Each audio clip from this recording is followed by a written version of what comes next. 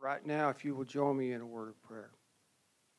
Father God, we thank you for this beautiful, glorious day that you've given us. Lord, we can feel the coming of the March winds out there this morning, so we know spring is just around the corner. Lord, we thank you for this change in seasons. We look forward to the new life. Lord, we look forward to the time that we have here today to worship you, to study your word. Lord, we ask that you be with the Averett family as they go through this time of loss. Give them peace and comfort. And be with the paramedics and the emergency people at the hospitals when they get Stacy there, and to be with Cecile as she looks after him. Lord, we just thank you for this day. We ask you to hear our worship as we lift it to you. And Lord, that we all have open hearts and open minds when your word is brought to us later. These things we ask in our precious Son's name. Amen.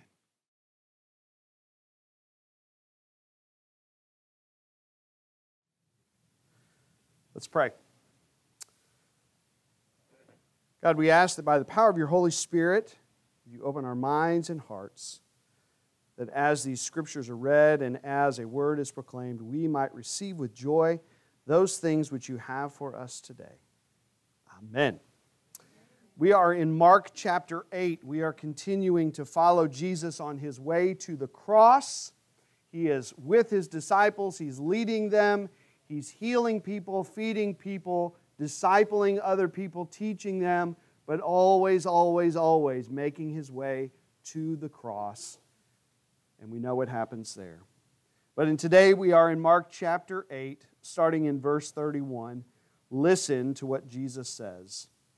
Then he began to teach them that the Son of Man must undergo great suffering and be rejected by the elders, the chief priests, and the scribes, and be killed, and after 3 days rise again. He said all this quite openly, and Peter took him aside and began to rebuke him. But turning and looking at his disciples, he rebuked Peter and said, "Get behind me, Satan, for you are setting your mind not on divine things, but on human things." He called the crowd with his disciples and said to them, "If any want to become my followers, let them deny themselves and take up their crosses and follow me. For those who want to save their life will lose it, and those who lose their life for my sake and for the sake of the gospel will save it. For what will it profit them to gain the whole world and forfeit their life? Indeed, what can they give in return for their life? Those who are ashamed of me and of my words in this adulterous and sinful generation, of them the Son of Man will also be ashamed when he comes in the glory of his Father with the holy angels." A word from God for the people of God. Thanks be to God.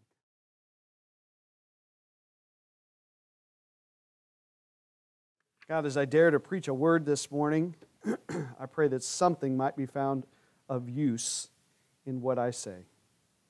Holy Spirit, flow through me. Amen. When I was in high school, I worked for Domino's, actually in college too, worked for Domino's for many years, driving, delivering pizzas. I had a friend that worked with me at Domino's who was colorblind. Have you ever met a colorblind person? That may not be the best term, colorblind, because he could see colors.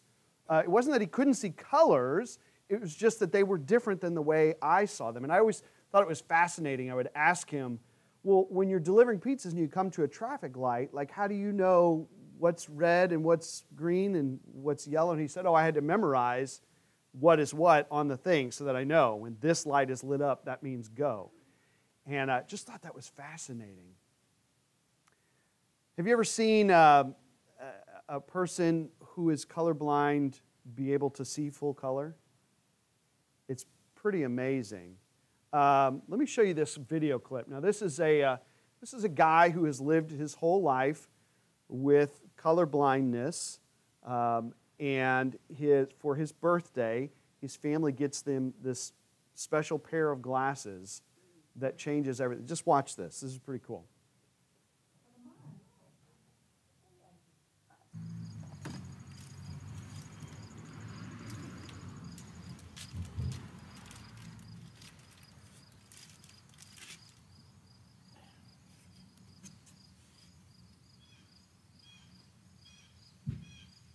How does it look? Oh, that's weird. Look at the balloons. Can you see with our eyes now, baby? What colors you see? Those. You see colors now? Oh, the trees are neat.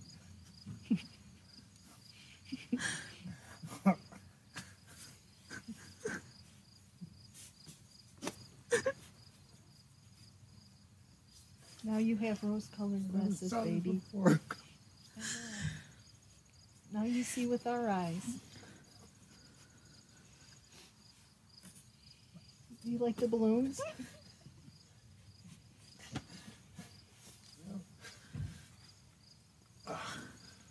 Oh.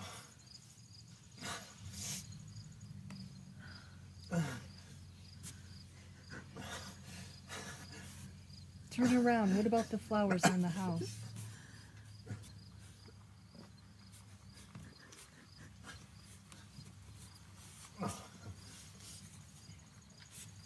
Oh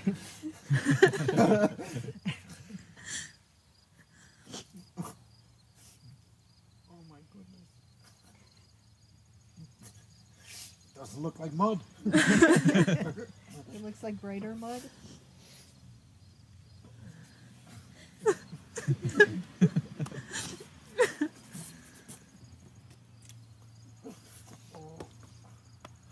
Who did that? All of us. You know, I can't imagine what that would be like. To have an experience that you go your whole life having this experience, and maybe there are people around you telling you there is something different out there. The world actually looks different than the way you see it.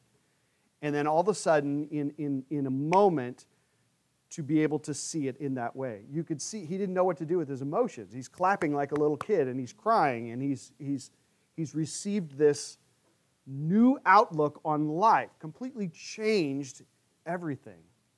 Now I'm gonna throw you all for a loop. Most of us sitting here today have 3 cones in our retinas. It's called trichromacy. It allows us to see a spectrum of color from red all the way to violet. It's the colors in a rainbow, essentially. And everything in between, from red to violet, people with 3 cones can see about 1 million different colors. So different shades of green, different shades of blue, different shades of violet, different shades of red, all in all about 1 million. Did you know there is a tiny fraction of people on the planet, mostly women, who have a 4th cone in their retinas? Tetrachromacy. If we can see 1 million colors, they can see 100 million colors.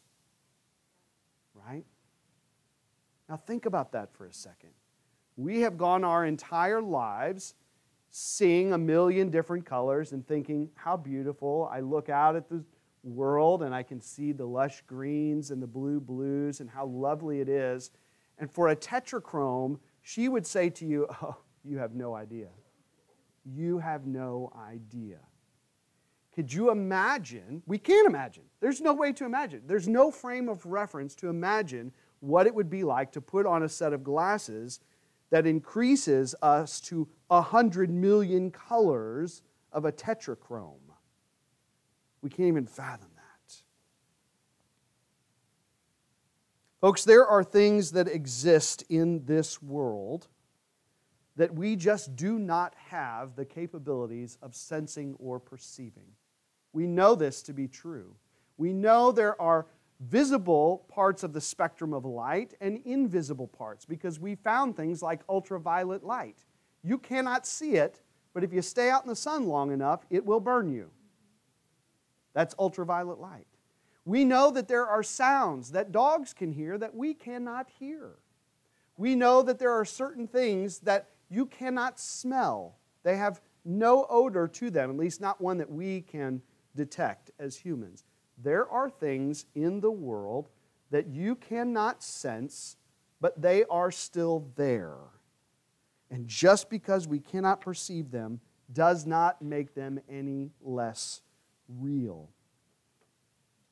Folks, according to Jesus and to the Apostle Paul and countless other disciples and mystics throughout the ages, the kingdom of heaven is one of those things. The kingdom of heaven is one of those things.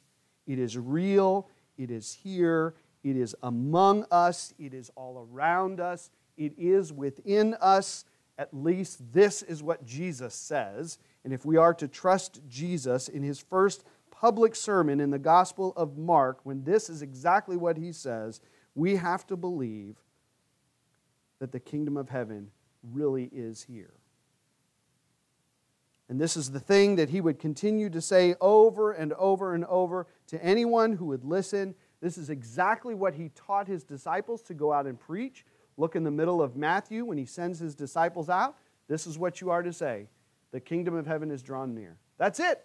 That is the gospel message according to Jesus. That is what he sends his disciples out to tell them. But can we see it? Can we feel it? Can we smell it? Can we hear it? Do we perceive of it? I can't, at least not all the time. I've had moments in my life in which something breaks open and I realize I'm in the midst of something else that's happening here. The birth of my children was one of those moments. Standing at the rim of the Grand Canyon was probably one of those moments. Something is happening, but I don't really know what's going on here. But all the time, no. I just see the greens and blues that I see and perceive. But what if we could see it? And I don't mean see it like see it with your eyes, like you put on a pair of glasses and all of a sudden now you can see things that weren't there before. I'm not talking about seeing, I'm talking about perceiving it, which is different. Do you understand what I'm saying? What if we could perceive it? This is what we are exploring during this season of Lent. This possibility. Is it possible to perceive this hidden, invisible realm that Jesus cared so much about, trying to convince us that it was real, that it existed? And what we're looking at is, if we were to perceive it, what is involved in that? What is it going to cost me? What am I going to have to embrace or discard? What do others have to say about it? Folks who maybe have perceived it, what do they have to say? Last week, Jesus told us that the first step, before anything else, you may recall, before anything else, the first step, he says, is to be open-minded, which unfortunately we put in our Bibles as repent. Repent has a very narrow definition in our minds. Really what he's saying is expand your thinking. Think outside the box. Be open-minded. And then he says, believe this good news. Believe. Be open-minded and believe. You see, belief, faith, trust, however you want to call it, whatever you want to call it, faith, even the tiniest amount, even the size of a mustard seed, is necessary for perceiving the kingdom. You see, I can hand you a pair of glasses and tell you there's more colors to see, but unless you believe me, you're not even going to put them on your face. You have to believe the possibility that something is there if you're going to take the next step. So then let's say you take Jesus at His word. Let's say you say, okay, Jesus, so there's some invisible kingdom that is all around us and within us that I can't perceive. And you're telling me to seek this kingdom above all else. Well, then what is the next step, Jesus? Really, there is only one step. Remember, I called it the wayless way. Jesus says in our passage today, deny yourself, take up your cross, and follow me. What does that mean? What exactly does that mean, to deny oneself, to take up a cross? This is coded language. I mean, this is, we're reading this on this side of the cross, and so we know Jesus died on a cross. What are you saying here, Jesus? I'm not a psychologist, okay? So what I'm about to tell you is not professional information. This is just from my studies. This is my theological interpretation. The self, to deny oneself, the self is what the Apostle Paul loved to call the sarx. That is a Greek word, sarx, S-A-R-X. Do you know how that's typically translated in your English Bible? Flesh. That's kind of weird, isn't it? Kind of weird, because as soon as you hear that word, you start to think of flesh and bone. But flesh is different from body. When Paul talks about the sarx, it's different than the soma. The soma is flesh and blood. The sarx is something different. It might be what modern psychologists would call the ego. The ego. It is your view of yourself, which has been constructed over many, many years based on your experiences, your upbringing, what other people have said about you. You've bought in a little bit here and there, and you've constructed an image of yourself, a mental interpretation of who you are in the world, and we all have one. You cannot operate without a sense of self. You have to have some sense that you are somebody, or you'll step in front of a moving train, right? Everybody has an ego. So my ego tells me I am a pastor, I am a father, a grandfather, a husband, I am probably a little overweight. I notice that when I look in the mirror that I don't look as young as I used to look anymore, so I'm looking a little bit older. This is my mental image of myself, right? This, I don't like this very much right here. This is my ego. The ego flesh tells you to avoid harm.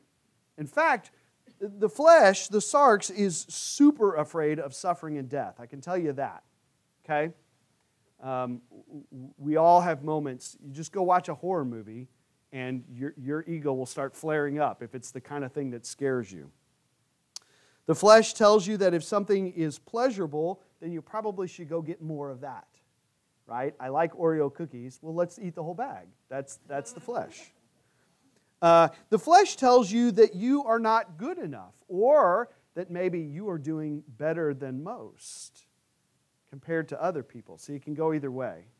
Oh, I'm not good enough in this world. Oh, I saw so-and-so, and I'm much better than that. The flesh tells you that you are the center of all things. In fact, it pits you as the center. The flesh tells me that I am the center, and as I look out, that is something other. You are someone else. You are someone else. This piano is something else. I am the center of this narrative from which I am looking out at everything else, and I'm making a quick judgment on everything that I see. Oh, that golf course is pretty. Oh, Dan looks nice today, dressed in black. Oh, so-and-so didn't give very much money in the offering plate today. You see these quick judgments. But I'm the center of this. Everything that is being judged comes from a place of centering of Jimmy. It is the voice. The flesh is the voice inside of you that does most of the driving. And people who really are invested in the flesh, you know what we say about them? We say they're self-centered. Do you know anybody who's self-centered? Right? They just, like, that narrative is very strong within them. That is a person whose ego is a little bit out of control. The flesh isn't bad in and of itself. You might get that from Paul's readings. You know, when Paul talks about the flesh, it seems like, oh, this is a bad thing. But the Bible tells us that Jesus came in the flesh, in the sarx. John tells us that. He became sarx and dwelled among us. So we know it's not a bad thing. It's part of being human to have the flesh, to have sarx, but ultimately, it is not you. It is not your true identity. You see, when I say, oh, I don't like this very much, and I'm identifying myself with this, but this is not me. It is not my true identity. And so Jesus says, in order to find your true identity, you've got to put your flesh in its proper place. You've got to tell the flesh no sometimes. You've got to choose your method of ego death and start killing it, or at least wounding it until it's no longer in control. You see, as Jesus makes his way toward Jerusalem to give his physical life on a physical cross, he urges us, if we would follow him, to choose our own cross or our own method of flesh-killing execution, and then follow him for the next phase. You see, like seeing a world with 100 million colors, once the flesh is no longer in the driver's seat, your true self begins to appear, and you never knew it was there. I've been walking around looking at 1 million colors. I didn't know there was 100 million available. There's probably more. The true self begins to appear. And Jesus says this in his Jesus way. He says, if you lose your life because of me and because of the gospel message, guess what? You'll find a new one waiting for you. If you're willing to give up that life, there's a brand new life waiting for you that you never knew you had, and it will blow your mind. Speaking of mind, this intentional denial of self, this inward battle, so to speak, is primarily fought in the mind. And we know this because Jesus talks about the mind a lot. We've already talked about how he came out of the gate saying, repent, change your mind, open your mind. But notice when Peter, who takes Jesus aside and says, quit talking about all this death stuff. You're talking about going to Jerusalem and dying. You need to stop it. By the way, that's Peter's ego. That's his flesh rearing up because he doesn't like death. The ego doesn't like death. It doesn't like suffering. It doesn't like to look at it. It doesn't like to talk about it. It's the reason that when people are at the end of their life, we tend to put them away in hidden places. We don't want to think about that. That's the flesh. The flesh does not want to think about death. So Peter's ego is rearing up, and he pulls Jesus aside, says, hey, quit talking like this, man. You're the Messiah, buddy. Only good things to come. And what does Jesus say? He says, Peter, your mind is dwelling on human things, not on divine things. See, mind. Your mind is dwelling on human things rather than divine. And the mind that dwells in the flesh will never, ever be satisfied. It will always be afraid. It will always be selfish. It will always grasp and try to hold on. It will always try to get more because the flesh is all about preserving self. That is what it's designed to do. But a mind that begins to tell that part of you, no, no, no, and begins to give itself over to divine things, guess what? You find that eternal life was always there. It was always there. You're fighting for something that is yours freely. This is what Jesus is trying to tell us. And so I thought what I might do is leave you with the words of Paul. Now, Paul, I think Paul perceived the kingdom. I think it hit him smack dab in the head on the road to Damascus. And I think that it continued to kind of pop in and out of his life. It was a center. It became his new center. Instead of Paul as the center, the kingdom became the new center. Christ became the new center, right? And so he's in a jail cell in Rome. He is writing a letter to a church that he founded in Philippi. And he's telling them in the letter, look, I don't know if I'm going to get out of here or not. I hope that I will get out of here and I get to come see you, but it's looking pretty dark, pretty dim. And many, many people think that this might have been Paul's last letter. Now, we know that Paul was executed in Rome. He was beheaded, right? We know that. We know that from history. So if this is his last letter, this is what he wants to say to the Philippians. He says, finally, brothers and sisters, fill your minds with beauty and truth. Meditate on whatever is honorable, whatever is right, whatever is pure, whatever is lovely, whatever is good, whatever is virtuous and praiseworthy, think about these things. Keep to the script. Whatever you've learned and received and heard and saw in me, do it, and the God of peace will walk with you. You see, Paul's last concerns were the same concerns of Jesus. Switch your thinking, and you will find a treasure house that is much bigger and grander than you ever could have imagined. But it's going to take some killing. It's going to take some self-denial. It's going to take up picking up your own cross and following Jesus. Friends, as we continue this Lenten walk, I want to see that kingdom. I hope that you do too.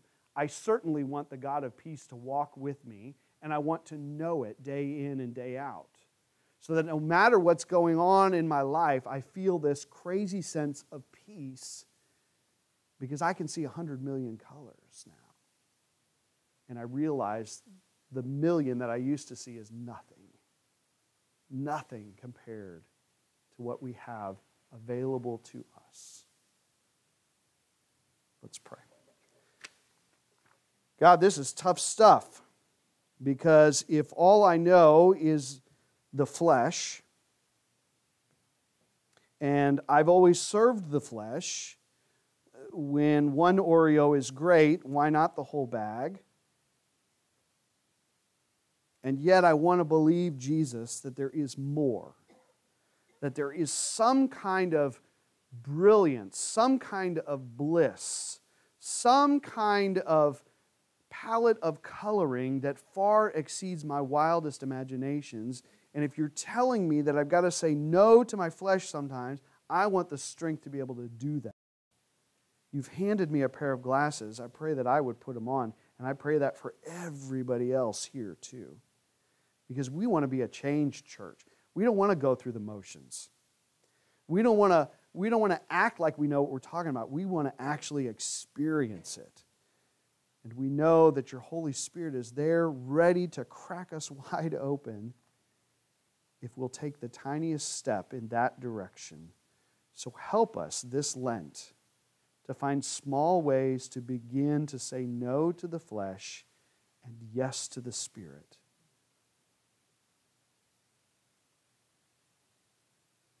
We are giving you consent right now, Lord. We're giving you consent. Do what you need to do in us, through us. And then give us a passion for the world to go out and tell them it's really, really true. I've seen it. It's really, really true. In the name of the Father, Son, and Holy Spirit. Amen.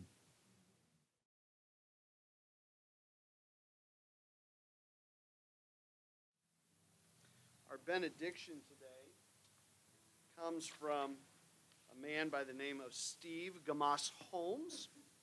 Wrote this and posted it on his website. Abandon the illusion you are a self-contained individual.